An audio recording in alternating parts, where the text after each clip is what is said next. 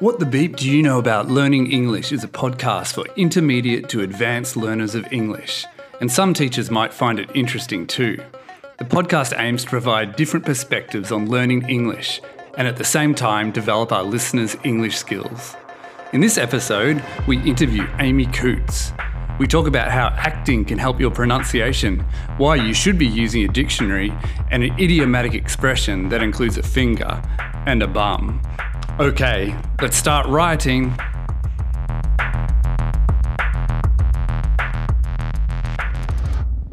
In this segment, we find out about our guest's teacher origin story. So, Amy Coots, what the do you know about learning English? Well, I know quite a few things actually, Damien. Well, to begin with, I was always a lover of the English language and always loved really reading books as a kid. And then I moved into doing a bachelor degree in drama and performance. Oh, yeah. So I love text in terms of scripts and performance of language. And then after that, I then ended up doing my CELTA. Which is which is an internationally recognized qualification for teaching English to second language learners. And that happened about 11 years ago now, which it kind of blows my mind to consider how long I've actually been in the profession and how much I've learnt along the way.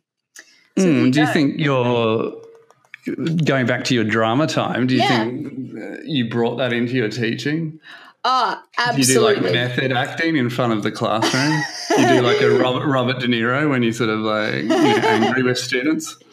Well, it's funny. I often, if I'm doing an impersonation, it might be things like, forget about it, or, just when I think I'm out, they pull me back in. I'm getting a bit off track. But, look, Damien, I think any kind of teaching, to be honest, is a performance art in itself. And, it definitely has that performative element. And I think particularly when you're trying to get language learners to understand what you're saying, you often have to mime, depending on the level that you're teaching, you often have to mime things and kind of be over the top, a bit more animated and expressive in trying to get the communication through. So I definitely think having, trained in improvisation and drama and acting and all those sorts of techniques and things that I've learned along the way, I think it's been very helpful for me to engage students in a classroom into the language through the energy and the passion that I put into it, definitely the performative element.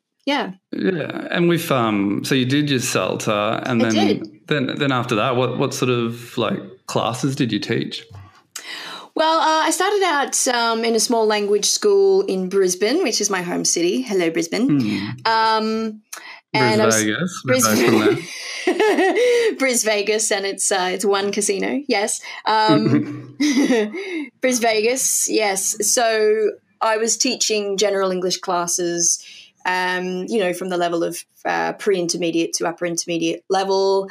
And then upon moving to my beloved adopted city and second home, Melbourne, I managed to get a position at a university in Melbourne, and I was teaching English for academic purposes. So then I was starting to work with students who had more of a focus towards university studies and had to learn how to put the language into writing essays and presentations. And I absolutely love that work. I find it incredibly fulfilling doing that exam work, the academic work rather. Sort of since then I've done a lot of workshops and exam preparation type stuff like IELTS and more recently the Cambridge Advanced English test as well. And so I actually quite enjoy the challenge of those particular courses. Oh, yeah. And with your students, do you find you use much drama in the classroom, like with speaking activities and things like that? Yeah, for sure. I mean, I am quite passionate about pronunciation and clear speaking. I mean, obviously, because that's a big part of my background. Yeah. So I think even in exam preparation, I still try to find a way to make it light and humorous. I mean, because it's already it can be very stressful for students preparing for those exams, depending on where their pathway is leading them. And so I think, still being able to inject a bit of humor and enthusiasm in, in a performative kind of way. It kind of lightens it and makes often not so exciting material, a bit more interesting in terms of how it's delivered. Yeah. Yeah. With you mentioned pronunciation. What sort of skills do you think actors can, bring to, I suppose, pronunciation teaching in learning a second language? Well, I think when you're working with scripts, particularly, you understand, aside from just seeing the writing on the page, you can understand sort of tone and intonation, I think, the intention behind certain lines that are delivered. So I think that can be really handy for teaching students. I mean, you can put a sentence on the board and, you can stress different words and you can emphasize different parts of the sentence and communicate to students that word stress and intonation communicates something very different depending on where you put it in a sentence, for sure. And even just with things like connected speech, like connecting sounds and words together, certainly comes into it as well. Yeah. Yeah, cool. And also you mentioned, I suppose you talked about like the stress, students have before tests. You're sort of working on a new project with this. Yeah, well, you're talking about, I can't remember what it's called. Psycho. You can help me out here. Yeah, hypnotherapy is the word. Sorry, not psycho. I had some reason psycho in my mind. Well, I mean, it's you're probably thinking of psychotherapy, which is more talk therapy and psychology and that sort of thing. Not psycho killers and stuff like that. No, I think that's the opposite of what we want to achieve for the test. Yeah. But yeah, you were sort of looking at integrating this maybe into future sort of courses with your students possibly, yeah? Could you tell us a bit about that? Yeah, absolutely. So I am a trained hypnotherapist in rapid transformational therapy, which is a form of hypnosis developed by a woman by the name of Marissa Peer, who is Britain's top therapist. And yeah, I came across her work probably about 2 years ago when I was sort of looking at some of my own confidence issues and blocks and fears that I had. And I couldn't help but thinking with many of the IELTS students I was teaching, how wonderful it would be if we could get them, changing their mindset towards study and exam taking, test taking, I suppose, and being able to alleviate their stress and anxiety. In a world where I think there's a lot more available to us, which actually induces a lot of that stress and anxiety. I certainly think that overuse of technology and the abundance of everything sort of is feeding this sort of stress and anxiety, and it's breaking a lot of students' focus, I think. And I know, especially in your work, you're looking at, with English Riot, you're looking at coaching and consistency and committing to focusing on something every day. And so I think that can go really well hand in hand with getting people to, talk to themselves in their minds much better than they have been previously, and realizing that they can be the master of their thoughts and not the servant to their thoughts, in a sense, if that makes sense. So, so that's... Sure. Yeah, so that's the kind of work that I'm looking to doing, and hoping to experiment a little bit with that with some students that I have at the moment, and see what kind of results we get. Yeah, I can think it's definitely like there's a lot of inner game stuff happening, especially with like test taking stuff. So anything that can, help people get over that sort of stuff and let them focus on, on the test and stuff like that, I think would be useful. Yes, absolutely. Absolutely. So, yes, it'll be very interesting to see, and you're right, if I do have participants that are quite willing to, try a different approach to their study on a more unconscious level, and just to see what impact that might have. I mean, that's something I'm really fascinated about. And eventually it'd be great to do some actual really thorough studies into looking at the correlation between, possibly a group that does the test with no hypnotherapy and a test that with students that have, and just see if there's any difference there. I mean, there may be studies where this has actually been done. Yeah, it'd be worthwhile to have a look. Yeah, but visualization is a big thing that comes into this as well. And there have been many studies about the power of the mind visualizing, being successful at something, whether it's, a group of basketballers visualizing getting the ball in the net every time. Already sort of bringing their future selves into their present life is basically what that visualization is trying to do. So, I find all that stuff very fascinating, and that's kind of where I'm at in my profession right now, 11 years down the track, I suppose. Thank you for this brief walk down memory lane, and we'll move on to the next segment. We'll move on to some practical tips, because I think a lot of our listeners will be English language learners. Yes. So what do you think are some of your top tips for learners of English? Ooh, okay. Top tips. Oh, where do I begin? I think a big one is vocabulary. Mm-hmm. But when I say vocabulary, it's not just I'm going to learn 50 words every day, write them down from the board and write them 100 times. No. And I say this obviously from experience.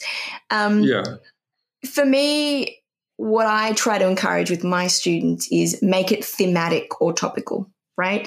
So, in a typical English class or week of English, you'll have a theme for the week, and it might be food and restaurants, let's say, for a lower level, right? So, get them trying to put vocabulary under a theme or a topic or a heading. So, okay, these are words related to food, right? These are words related to going out to restaurants or whatever. And, there's so much that students can be doing even in their commuting time. Like there's so many flashcard apps that students can use, and little games like, one of my personal favorites is Quizlet. And I mean, Quizlet are not paying me to say this. None of my resource suggestions are paid endorsements for this podcast. All right. But hey, look, if they're wanting to throw money, I say why not. So Quizlet's a really, really good one. And so I get students, so we do thematic ones. Like I'll give students lists that relate to the topic of the week, or I try to encourage them to make their own and then make them however they're going to remember it. So if they're a visual person, like they may be able to put up a picture and do matching activities with the picture and the word. Tip two, play to your strengths. So what I mean by that is figure out how you like to learn, because everyone has a different learning style, right? So are you a visual person? Are you an auditory person, verbal, physical? So for me, like I said before, I tend to remember things best through auditory means. And, I've been reasonably good with remembering song lyrics. So when I was studying as a kid, I discovered this really early, but I don't know how I came upon it, but I've started to revisit that in adulthood, is I would write all my study notes and I'd record them. Remember when we had the old cassette tapes? Oh, my God, I'm showing my age. The good old cassette tape. So I used to record and I would sit and drill and listen to those. And then when I was studying, I'd try to write down what I remembered and things like that from listening. Yeah. So, yeah, and I've always been pretty good with songs, like, lyrics and knowing what song it is just from a few bars and stuff. So I had a musical Spanish resource, which I was using, and I've still got some of the songs with grammar and vocabulary that's easy to remember because it's repetitive and it has a rhythm. And so the brain loves to learn through repetition. As boring as we might think that is, like I said before with learning lines for a script, I actually record my lines. I record them all flat so I don't put any emotion into them. And I listen to the lines when I'm doing something that's relaxing. So say if I'm, doing some basic boring chores, because you're doing something pretty mundane and your adrenaline and your cortisone levels are kind of low. So you're not freaking out about anything. There's no anxiety. Your brain kind of will let it in. So do something really boring and listen to something. So that's one thing I do.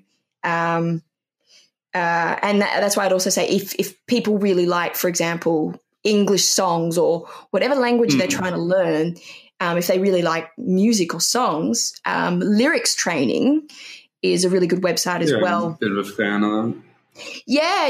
And I always, when I'm making suggestions to students for websites that they should visit, I mean, you can recommend, things like TED. You can recommend websites that are for more academic topics and stuff. But what I always throw in is I say, hey, who likes English music? And they, and they'll tell me the singers that they like. I'm like, good. Why don't you get one of their songs, listen to it, read the lyrics, and figure out what it means, learn the song, that's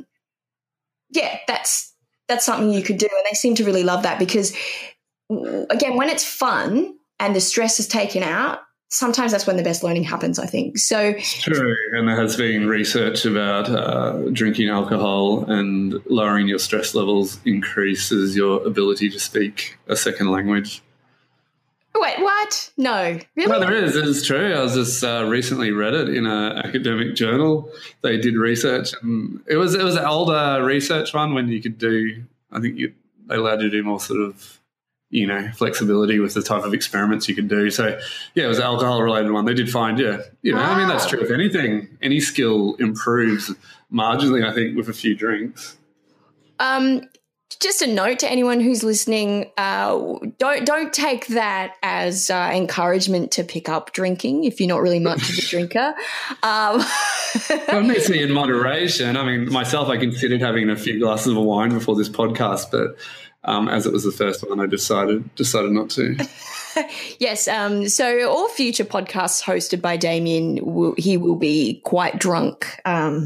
So there's something to look forward to there. It's true. So your point 2 is play to your strengths. Definitely see what way you like to learn. And what do you think about, do you have a point 3 in you, or have you covered your best tips? Oh, have I got the point 3 in me?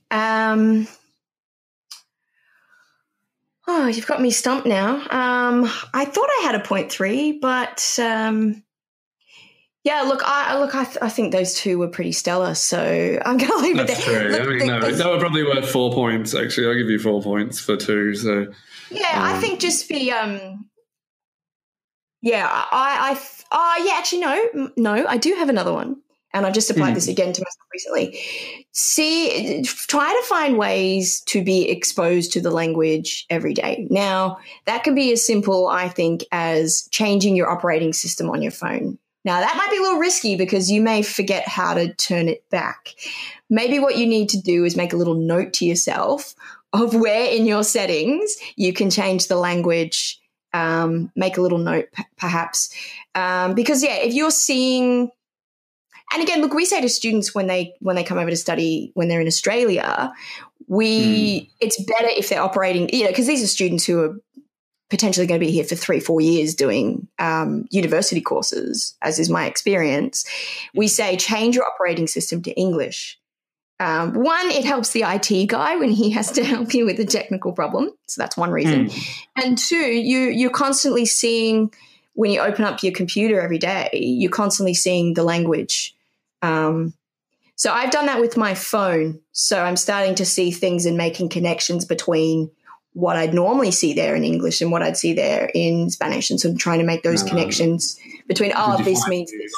Lost a lot of friends because you were miscommunicating? Oh, I don't have any friends, so it's not a problem. Oh, right, okay. So there was no problem then. I mean, maybe you lost that, who's that voice application, Alexa or something like that. Siri. Siri started feeling the hate for you because you can no longer communicate together. Well, I haven't actually tested Siri since I changed the operating system, so I'll get back to you on that one. But my initial point at the beginning is basically consistent daily practice and being persistent and, keeping as cool and calm as you can while you're doing it, because the more you stress out about, I can't get this, or I'm forgetting it, the brain doesn't really like that. So just go, okay. Just keep battling through. And if you fall off the wagon, give yourself some love. Yeah, fall off the wagon, you just get back on. Don't throw in the towel. Don't chuck a tanty. So, Yeah, I'll explain what those mean soon. Okay. This segment is called Language Unmasked. We find out about our guests' own experiences of learning a language.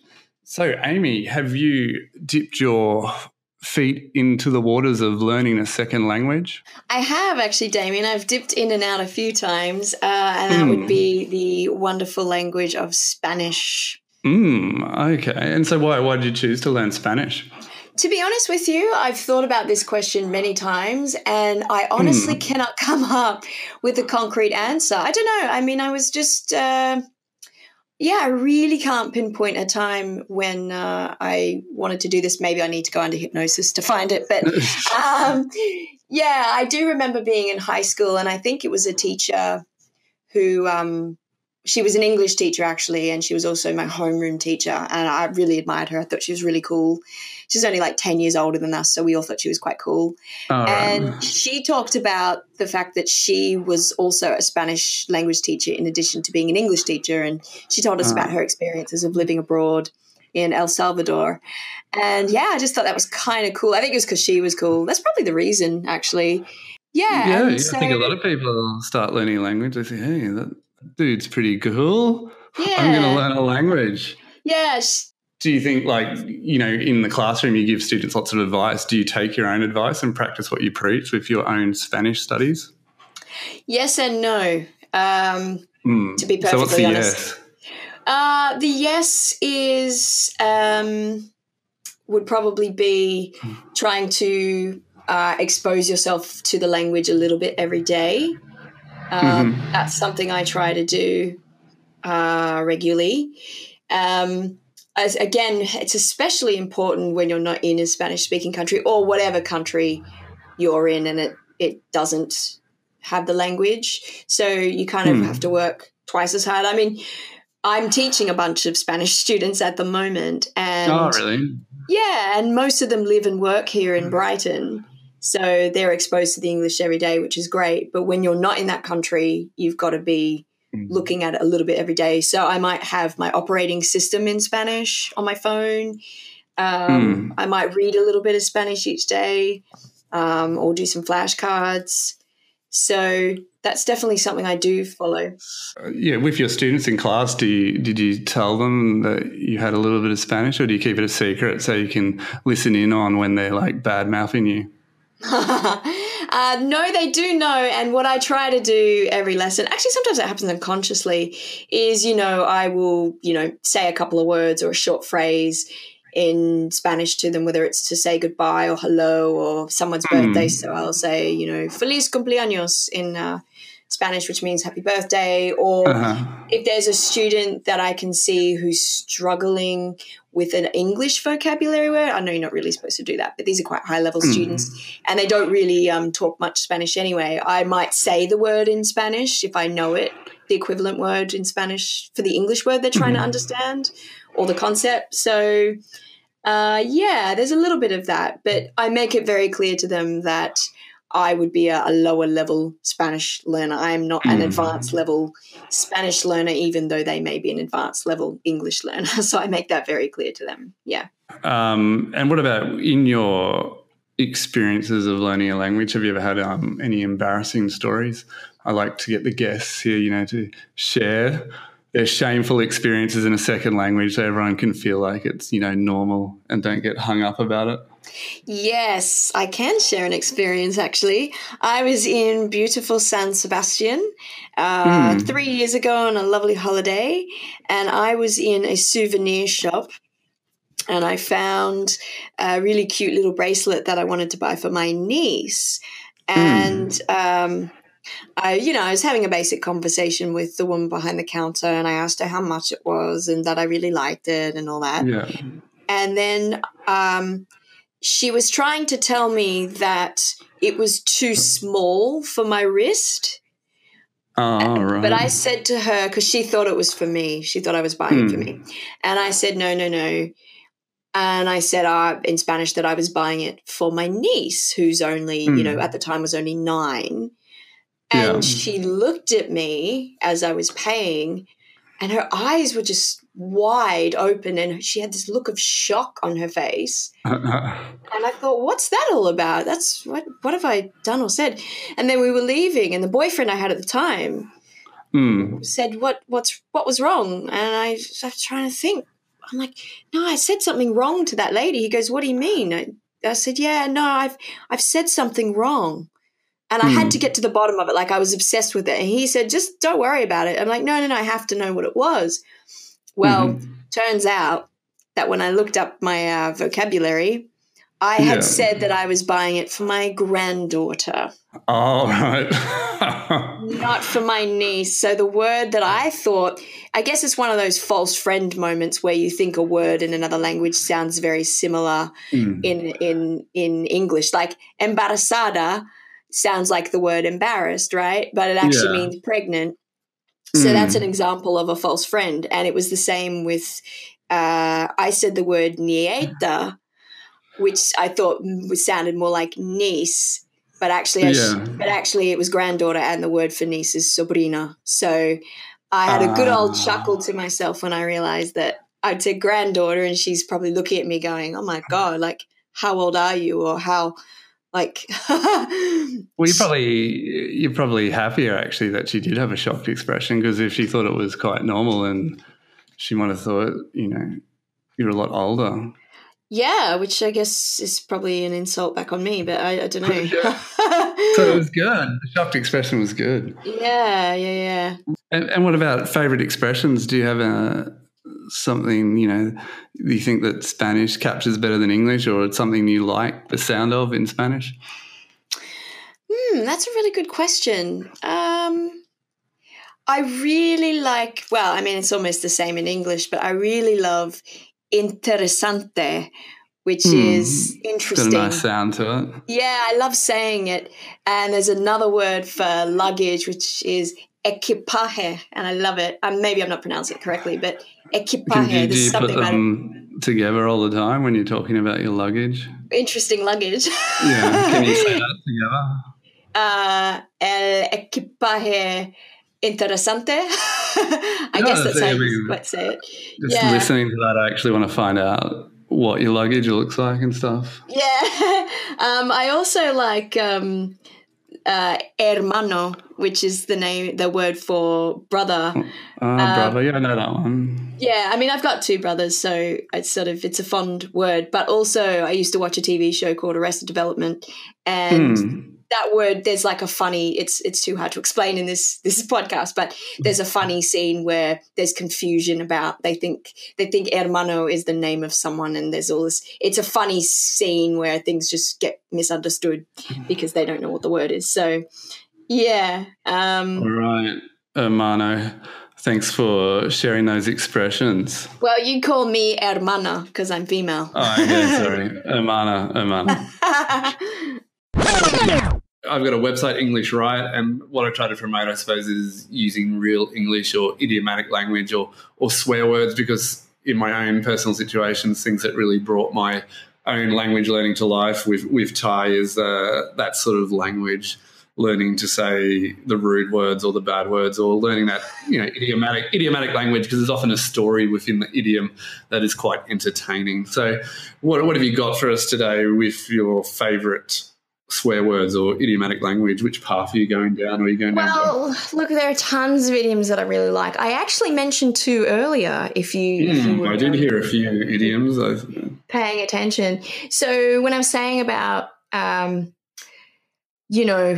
hard it can be to try and pick up a new language, sometimes you get really angry and frustrated, and you want to throw in the towel.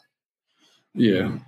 Throw in the towel. Mm-hmm. So what kind of towel do you think it would be? Like a sweaty, smelly towel, or it would be can be a freshly cleaned one? No, it would be, you've been on that treadmill, you've been sweating it out, trying to get somewhere, and then you everything hurts and it's all too hard, and you just rubbed all the sweat off and you throw in the sweaty towel on the ground, because you've worked. There's been a lot of blood, sweat, and tears in your quest to try and conquer another language. So should I just explain what it means then, or? Yeah, throwing in the towels. I mean, have you experienced that in your Spanish speaking journey or Spanish learning journey? I have, yes, I have, but I never really What want moment to. do you think you threw that, or you were about to throw that towel down? I think it was People just laughed when. at you when you tried to say good morning when you should have been saying good afternoon. No.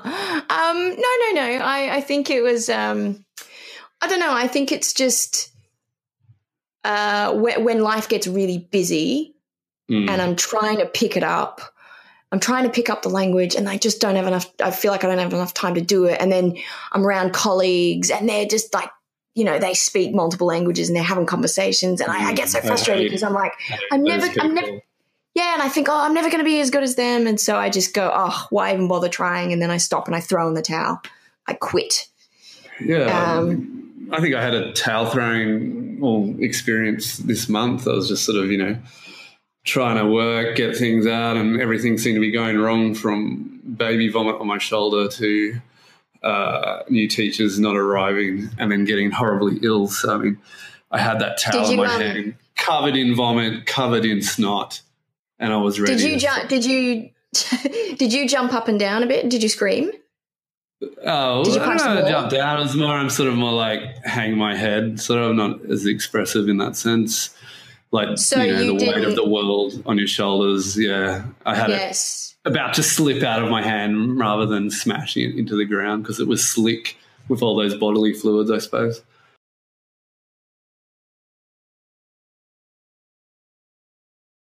Right here, right now, I have made a decision to pull my finger out and get on with trying to pick up Spanish again. What are you actually pulling your finger out of? Well, this one I guess it's a bit naughtier actually. I mean, it's not really a swear word, but it's basically, it's basically like you're sitting on your hand and you're not doing anything, like you're not working or doing anything. So you've got to just like get in there and get the work done instead of procrastinating or making excuses not to do something. Just to get on with it, basically. But like the whole expression means to pull your finger out of your butt. That is the actual official expression. Yeah. So let's not take that literally. That's the point of an idiom. But you can probably visualize that if you're doing that, you're not getting a lot done, and you're not gonna get any further because you're just wasting your time. So.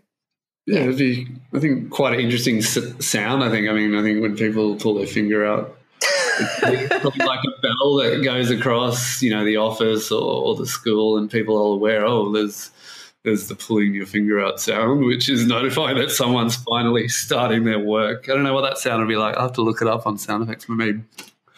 Yeah, no, I can't do it. I think it should just be some sort of like. I think it should be some sort of triumphant, chime, like if you think of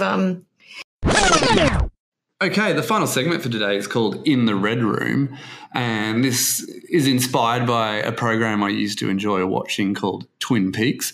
Do you know much about Twin Peaks, Amy? I never watched it. I knew of the show. It was like really big in the 90s, and there was a character that went missing and stuff, but that's kind of all I know about it, so you'll have to tell me more. Okay, so one of the characters in it was a small red dwarf, and he would always appear in people's dreams in a red room saying something backwards. So I thought, inspired from this, we might have a challenge for our listeners where you will say something, maybe a swear word or slang expression connected to what we were talking about today, and we will speed it up or slow it down or put it backwards. And our listeners will then need to try and decode or say what that expression is. And they then leave an audio comment, and the first one to get it will get a prize. It's a secret prize. I won't reveal it yet, but you will get something if you are the first one to decode it.